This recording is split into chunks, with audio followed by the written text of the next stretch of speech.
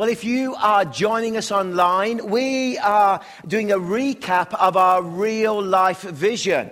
At our baptisms, we spoke about we are a church that believe in the power of the gospel for the redeemed life. And wasn't our kickoff just absolutely fantastic? So many being baptized. It was awesome. And then last week, I spoke about the empowered life and explained to you about the role of Romans chapter 12 and the gifts that God has given us, the speaking gifts and the service gifts, and how every one of us is called to be engaged in those gifts that God has given us in that journey. Well, I want to share with you under active life, is about a theology and an idea that is quite common amongst those of us who are our Baptists, who are Mennonites, Anabaptist history, and our kind of history as a denomination and churches, which is the priesthood of all believers. And I don't know, the moment I mention priesthood, of course, a lot of people have ideas about priesthood, don't they? It's become almost like in some circles, a dirty word. Because of the scandals around priests, because of what has happened nationally, internationally, because of great institutions that have been rocked, because of the criminal actions of some and the pain that has been created by that. And yet, in Scripture, priest is a beautiful term that describes somebody who is a servant of God and ministers with God. And I remember going to the West End in London. I was very excited. I was going to see the musical Les Mis, and it's all about the French Revolution. And I got in, I got my ticket, sat there. It all started, of course. The story, of course, is about a renegade young man who comes right in the backdrop of the French Revolution, and guillotines are flying. And there's that scene, of course, when the priest, his house is robbed, and the authorities find the guy that has robbed the young man and drag him back and throws him down in front of the priest. And there is all the silver and all of the possessions from the priest's house. And the priest turns and says, oh, no, this is a mistake.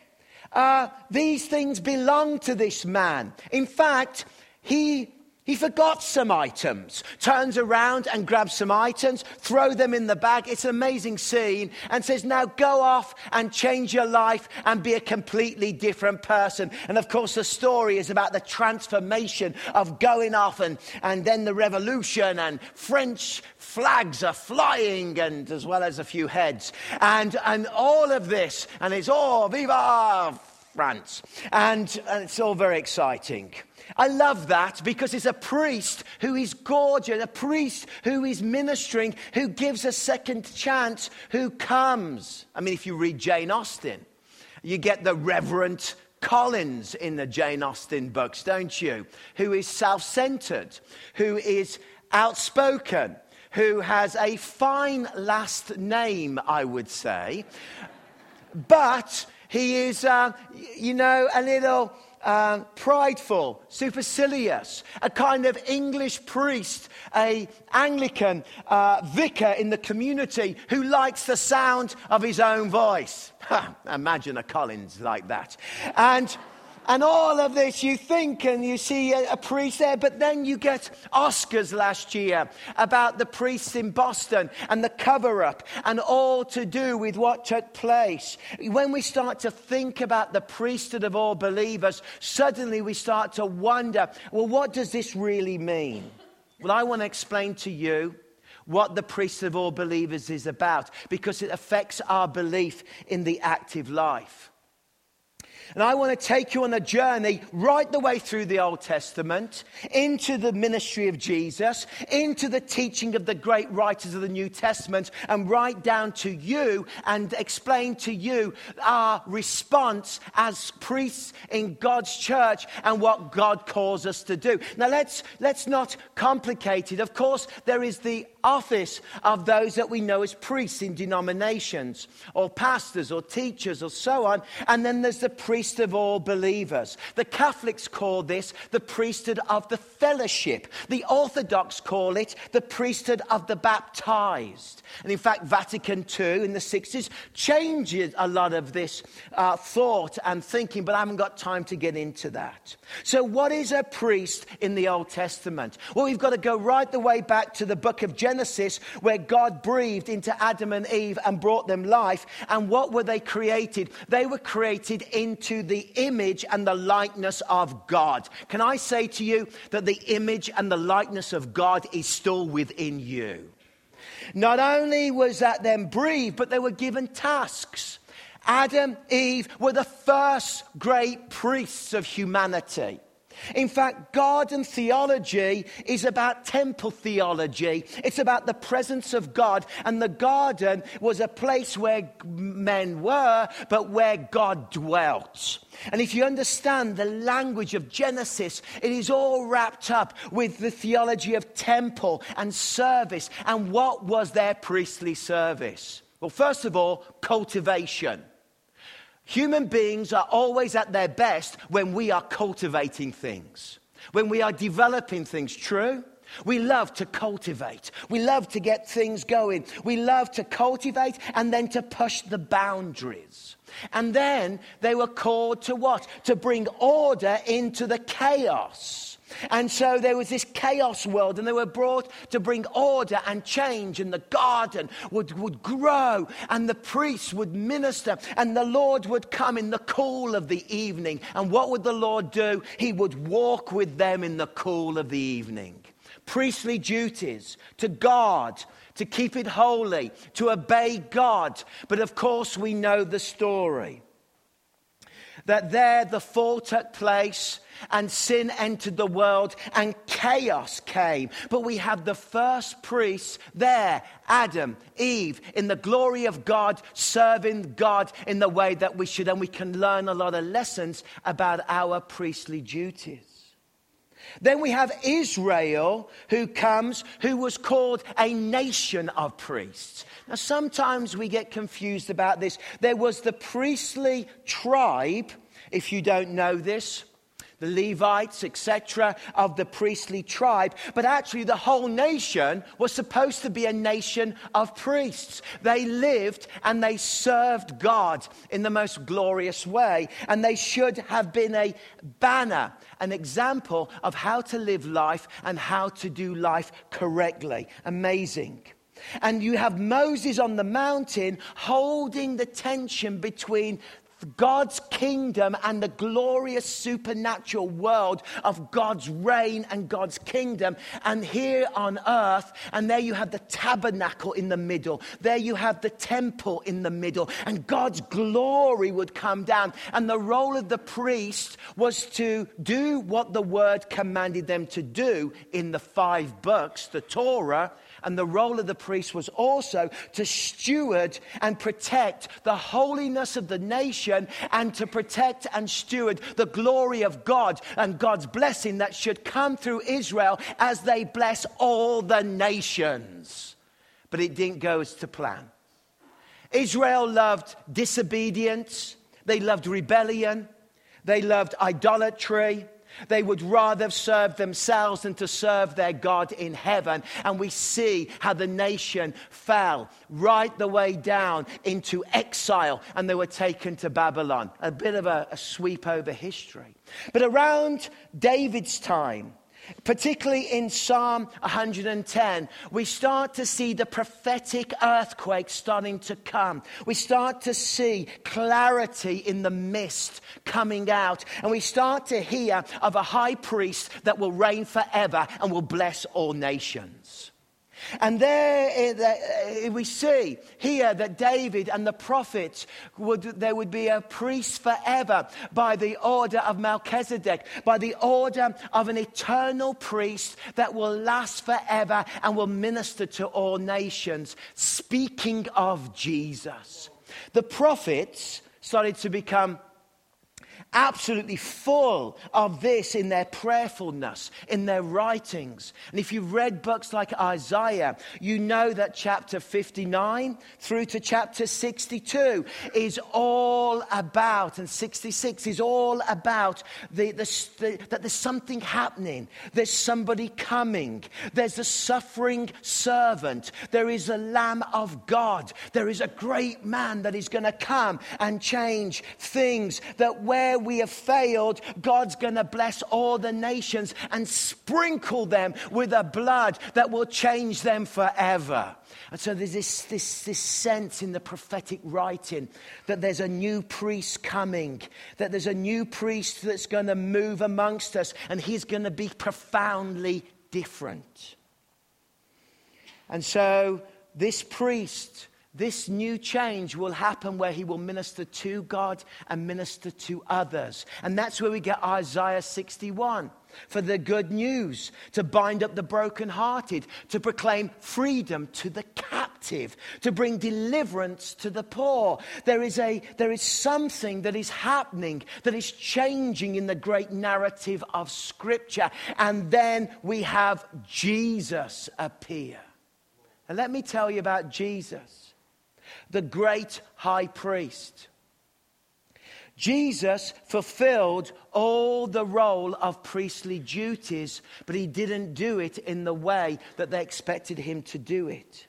You see, the role of the priest, first of all, was to be inducted into his priestly mission and priestly duties, to teach the word, to attend to the presence of God, to minister to the Lord in so many ways. And this would happen when a priest in the Old Testament at 30 years of age would go into the temple, be purified in water, and then after the purifying of water, according to Leviticus, the priest would come out and now be fit to serve as a priest in the Holy of Holies. It is no coincidence that at the age of 30, Jesus walked into the waters of Jordan, took his cousin's hand, was baptized in water, and came up at the beginning of his priestly duties. At 30 years old, he was baptized so he could begin his great duty as the great high priest. That moment. So what did priests do? Well, priests, of course, were the only ones that were allowed to minister on the Sabbath. But Jesus, you know, from Mark chapter 3 and many other scriptures, ministered all the time on the Sabbath. With the withered hand, did the miracle, moved in the synagogue. How dare you do this? You cannot do this on the Sabbath. Yes, I can do this on the Sabbath because I am the high priest that has come to save the world. It was priestly duties that he was engaging in.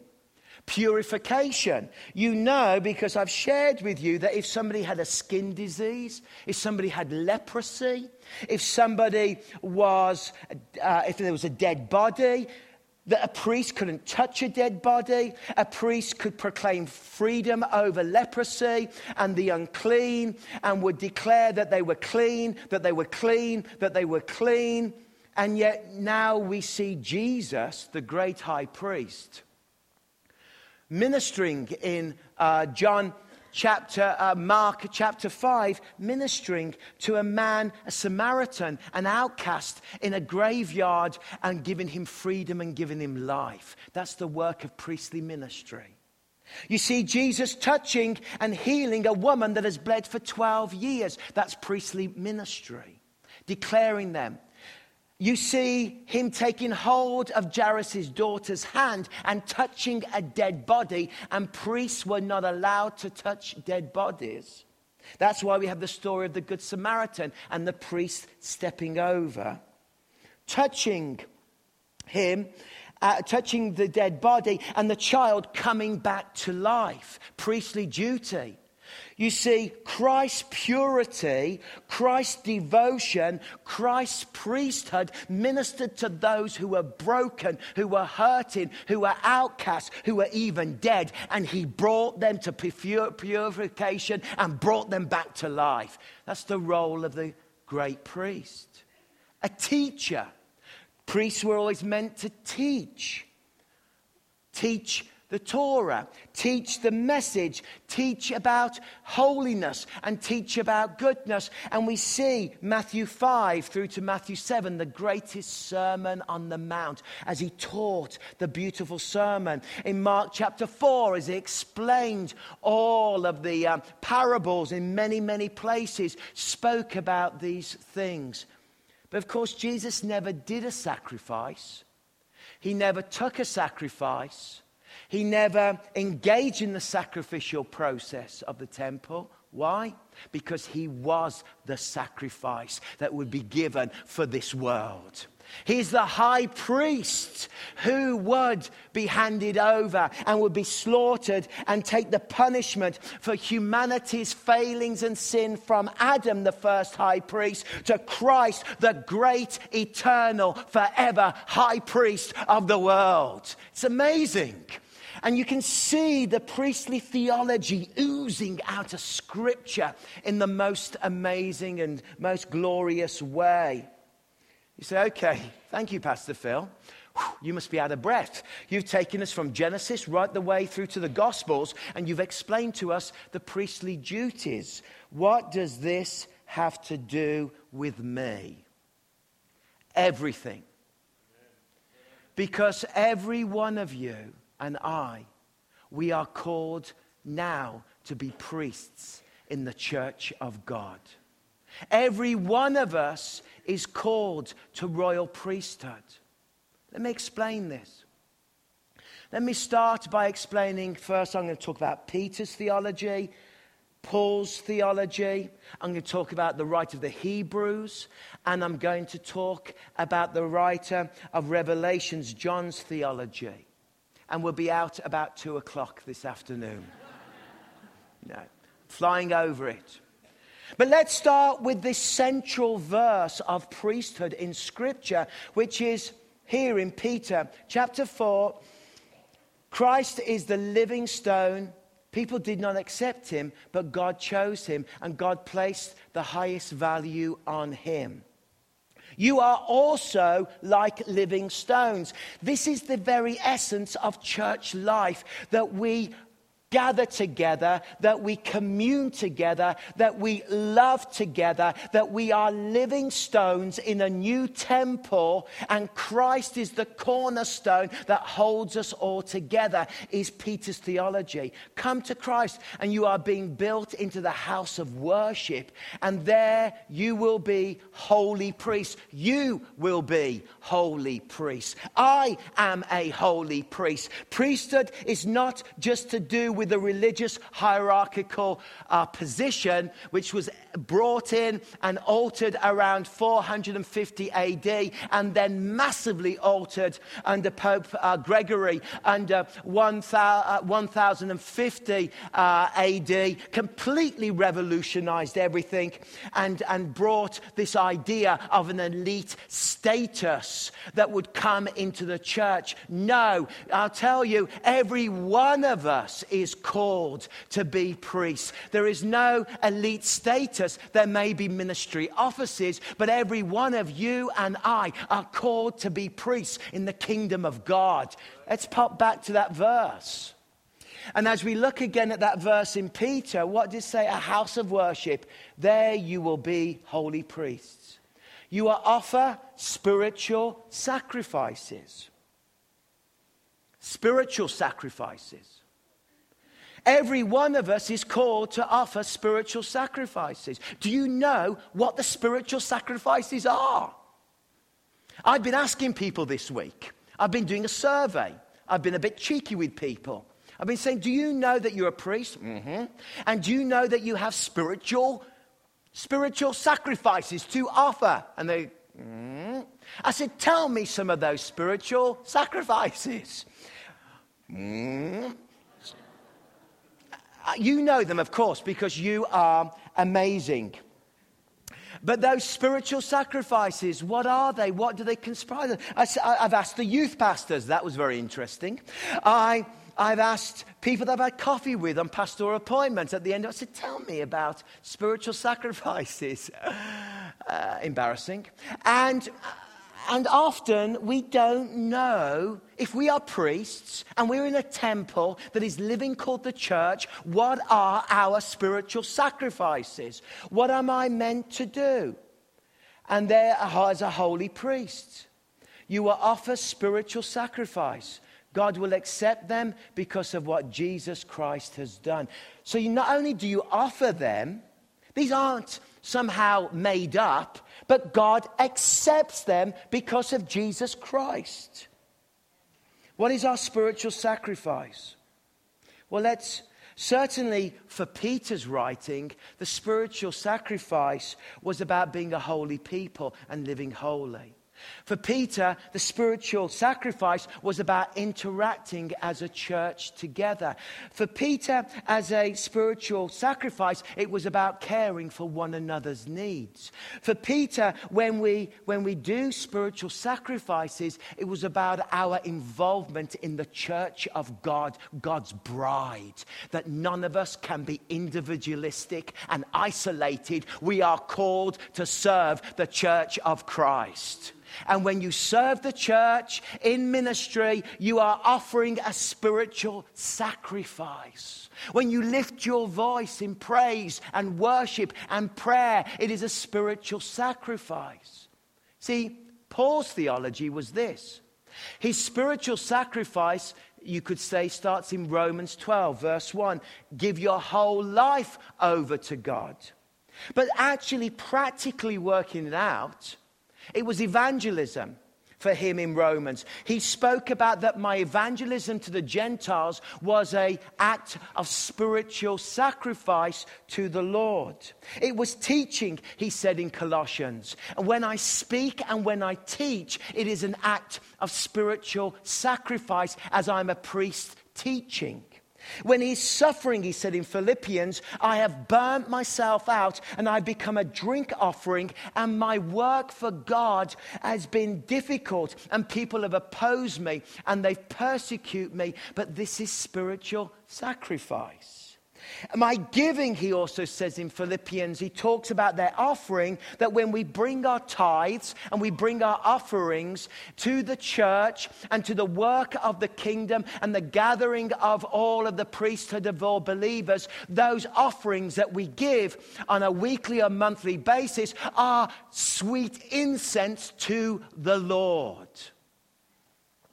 But if you look to the book of Hebrews is amazing because it talks about the priestly duty in a kind of prayerful intimacy.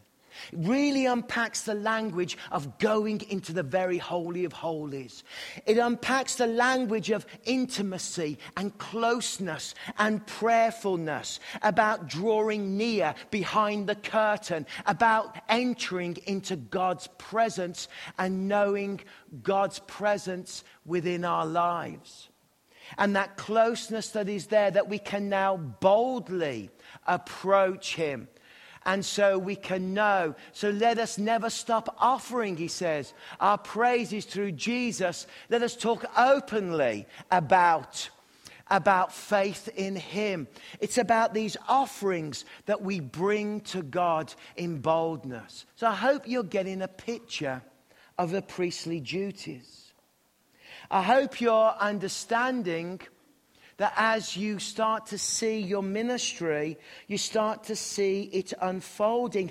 If we go to the book of Revelation, we discover that John, who wrote the book of Revelation, spoke about the priestly duties as a whole range of things. That we are a kingdom of priests, that we listen to the word, that we don't deny Christ, that we hold on to the truth, and that we are not cowards. So Peter talks about the body, Paul talks about the ministry, Hebrews talks about the intimacy, And Revelation talks about our commitment to keep moving forward for God as priests in the kingdom of God before the future. 2015, February, social media went mad. As images and recordings were put on the ISIS website, we saw 21 images of men dressed in black. And we saw 21 dear North African brothers kneeling before the cameras. And as the men in black took the knives out, this is February 2015, they were simply asked this question: do you recant on your belief that Jesus Christ the Nazarene is Lord? Will you renounce your Christianity, and on that renouncing you will go free? Yes, you can live amongst the caliphate, and you can have a sign painted on your door saying, followers of the Nazarene. But at this moment, you have a choice. YouTube, Facebook came alive with these images of 21 priestly individuals who are Christians in the kingdom of God, who said, we will not denounce Jesus Christ. At which point, 21 of them had their throats cut and they died for Jesus. True priests. They weren't priests in terms of their hierarchical order within any church structure, but they were priests because they were not cowards. They were priests because of what John taught. They were priests because they were part of a holy nation, a royal priesthood, a chosen people. They were priests. And we've got to be willing in our journey as priests to say, what does this really mean? When I act and when I step forward, what are my spiritual sacrifices? So I've got all the way here to tell you, which generally is agreed amongst great theologians and taken from church history and the way that we approach the priesthood of all believers, from all the great movements, the 7 areas that mark us as priests, as sacrifices, and what we should do. And you go, whew, only 7 points now. But honestly, you are a priest of the kingdom of God. You are called to participate in the priesthood of all believers. You are called to service. You are called to be part of this. And where does the calling start? I'll give you 7 areas, but I'm not going to get them on the screen yet. I'll put them in at the end. So I'll keep you with me. But I'll fly over them pretty quick. I mean, we've gone from Genesis to Revelation in 23 minutes, which is pretty good. Number 1, and you're doing a great job. Number 1 is this. It starts with baptism. You may find this a little strange, but as Jesus, of course, was ordained, if you like to think of it that way, his beginning of his ministry in his journey, for every one of you, you got serious. You stepped into it. You made baptismal commitment and vows when you said, I am baptized with Christ. And I see that as the beginning of what we have to remind ourselves of, that beautiful moment when we were baptized in water and we said, I will follow Christ for the rest of my life. And we must not forget the power of baptism in the story of us as priests of the kingdom of God. When I got baptized as a 15-year-old and it came out that water, I was saying, I am utterly committed to the nation, to the kingdom of God. And I shook the water off and I shouted hallelujah. And I was saying, I will serve Christ for the rest of my life. The danger is this. Let's say you were ordained at that point to be a priesthood of all believers. The danger is this, that we are not living to the calling of our priestly duties, and we back away from that vow we did as a baptized believer. Are you living according to your baptized faith? Are you living the way? Are you reminding yourself that you have died to self and you've risen to Christ? Are you living in that accordance? It starts with baptism in that way. See, when I wash my hands, which you'll be pleased I do, but I wash my hands, often I pause and I let the water run over my hands for about 5 or 6 seconds, and I did it this morning, I simply remind myself that I am baptized. I no longer live, and I'm a servant of Christ. And the water reminds me that I am a priest of the kingdom, and I've been raised with him. How would your life change if you reminded yourself every day, you are a priest in the kingdom of God? How would that change your lips? How would that change your attitude? How would that change your approach to your walk? It starts with baptism. The second area of priestly duty is prayer. Personal. Is it possible that when you crack your Bible open and you have a steaming cup of coffee from Starbucks and you start, or Tim Hortons, and you start to read and you start to pray, that prayerful action of intercession is an offering, fragrant sacrifice that goes up to the Lord? Is it possible that when we gather on Monday night, the last Monday every month, as living stones for Willow One prayer, it's not just that Pastor Phil thinks it's a good idea for us to have a prayer meeting. No, Pastor Phil thinks it's a great idea that the priests of the living God gather together and spend an evening praying to the King of Kings and the Lord of Lords. And is it possible that as we gather and pray, that is a sacrifice that goes up to the King of Kings? That's why our devotions, that's why our prayer life. The third thing is reading Scripture. Priests would consume. You know that Jews would walk around with Scripture on their heads in a small box. They would recite the Torah. Scripture was a part of their life because we believe that it's God-breathed. It is God-chosen. It is God-inspired. That Scripture is different. And when we open Scripture and we teach Scripture in that little Bible study, 1-to-1, and teach a younger Christian how to grow, is it possible that Scripture that we're holding on to is a glorious sacrifice that goes up to God? Scripture is so different from anything else you read in all the world. When I started dating Michelle, we used to do a little thing.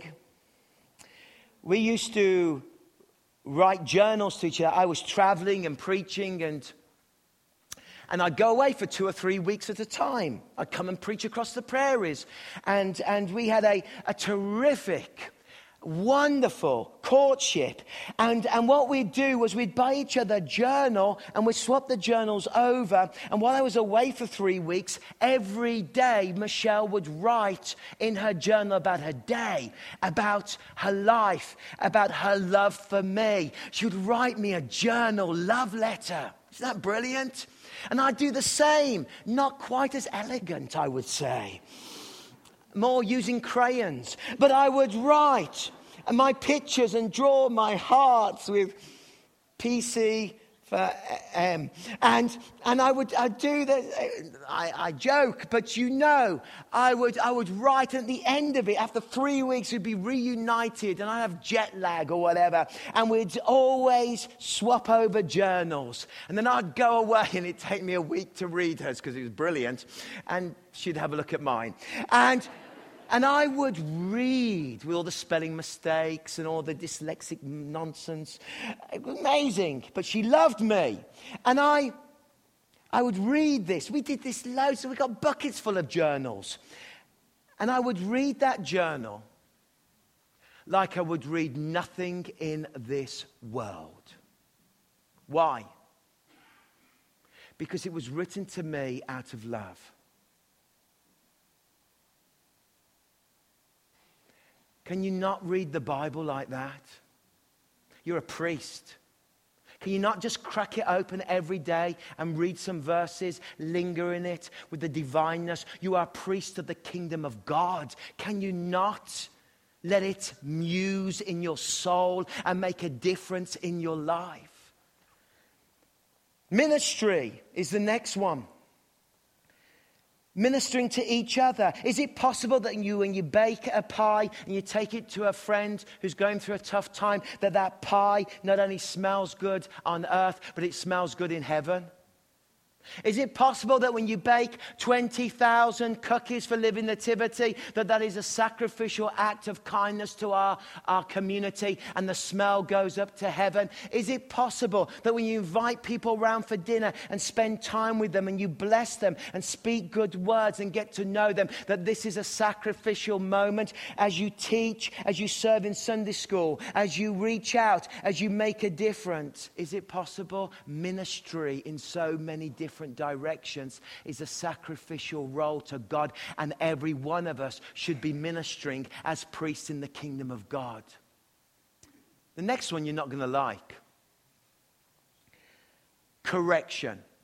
Or as we call it in Anabaptist circles, church discipline. It doesn't tend to go well at times. But the very nature of a priest is to encourage one another to live holy lives and to be corrected when we start to drift off. The problem is that correction has been replaced by church discipline that has been seen as abusive and in fact at times is abusive. It is neither loving, it is neither encouraging, and neither correction. It is judgmental, it is harsh, and it has become isolating. And that's where we get words like shunning from. And we get words in our history, these kind of things.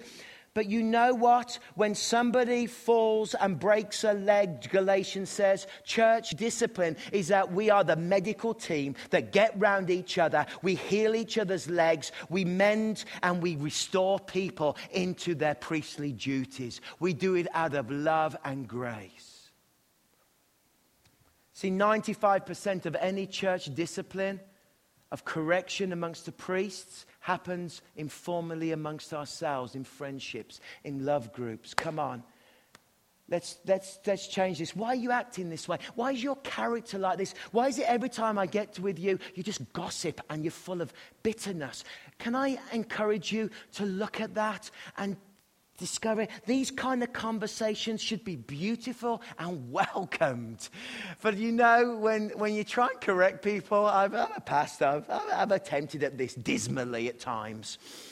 And sometimes with a sledgehammer in my 20s, and that did not go well. Metaphorically, that is. People just get frustrated, they take offense, and they go and join another church. And then they join another church. Longevity within a body of believers where you are known, where you are loved, where you are accountable, where you pray, where you minister. Longevity brings the blessing of the Lord. We are a living body. Next, proclamation, evangelism. We are all called to support the global mission of reaching out as priests. We may not have the gift of evangelism. We may not feel equipped, although that's changing because we have Pursuit Night School where you can get equipped on a Tuesday night in all the ministry skills that you need to engage in our culture. But evangelism, is it possible that when you lead an alpha group and you have an alpha table, that's an offering to the Lord? Is it possible that when you have a conversation with somebody and share Jesus, that it's an offering to the Lord? Very possible. Okay, we'll put the slide on. And the final one is the Lord's Supper. Bookend, baptism and the Lord's Supper. We have made that visible commitment to always follow Christ, and we have declared that I am a priest in the kingdom of God, and I move all the way down and through, and I regularly remember all that Christ has done. Can I simply and humbly ask you, are you living according to the way that God calls us as priests to live? Are you following Jesus? How do you mark yourself in these areas? Prayer, reading, ministry, correction, proclamation. Each of these are fractal edges of so many other sides, so many other ministries, so much flowing and moving and working. How are you doing in any of these areas? Have you become cold? Have you become hard? Have you become resentful? Or have you just lost your enthusiasm and your joy to bring sacrifices to the Lord in all these spiritual activities? You used to be a great prayer, but you don't pray anymore. You'd never leave the house without reading the Bible, but you're not reading the Bible. You're not engaging in it. Oh. You used to lead a group in this church, but you don't lead groups anymore. Maybe you got upset because somebody mentioned something about something you were doing, and you've popped up here at Willow Park, and you don't like it when people maybe challenge you rather than welcome it. I'm challenged all the time. I'm most challenged by the people that love me the most challenged by my wife about my attitude and my thoughts. Isn't that true? Gentlemen who are now feeling under pressure because you never wrote a love journal. Oh yes, it's never too late to start. There's a lot to be said about the priest of all believers and the wedding bed in Hebrews, by the way. Check that out. I haven't got time to preach about that. About keeping the purity of mind and the devotion to the one you love as a priest. But are you willing? Are you willing to step back in? Are you willing to pick up that from where you were baptized? And that what a beautiful way now to break bread and have communion together. The seventh thing. You say, but I've drifted so far. I only came here to, I don't know why I came here. You came for this message. I've drifted so far. Then it's very simple. You belong to Christ. Then respond to him. You say, but I'm not a Christian. Then respond to him. Ask God to forgive you and come into your life and change you. And start to live your life with a priestly emphasis. Start to live your life and pause and let the water run over your hands. See, we believe in a triune God. Some of these we minister to the Father. When we pray, when we read the Bible, we do it to the Father through Jesus Christ.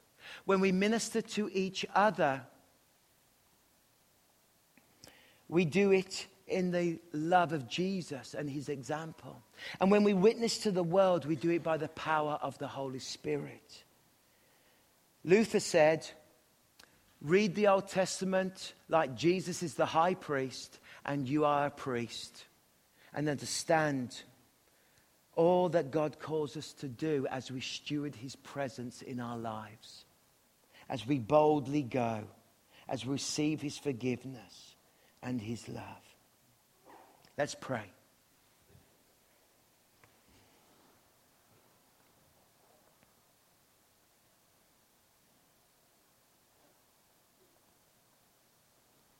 I'm going to ask, as we bow our heads, that the servers would come and take position. Get ready. But at this moment, would you cast your mind back to the moment you were baptized? And now cast your mind forward to this moment. And are you willing again to rededicate your whole life to Christ and to serve him? Father, we pray as we come to communion and as we serve it, that your Spirit will fill us.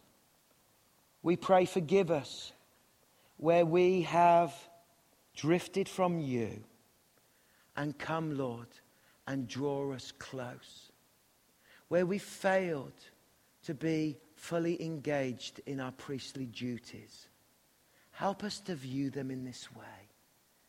Help us to steward holiness and closeness and honoring and your word and ministry, Lord, in our life, I ask.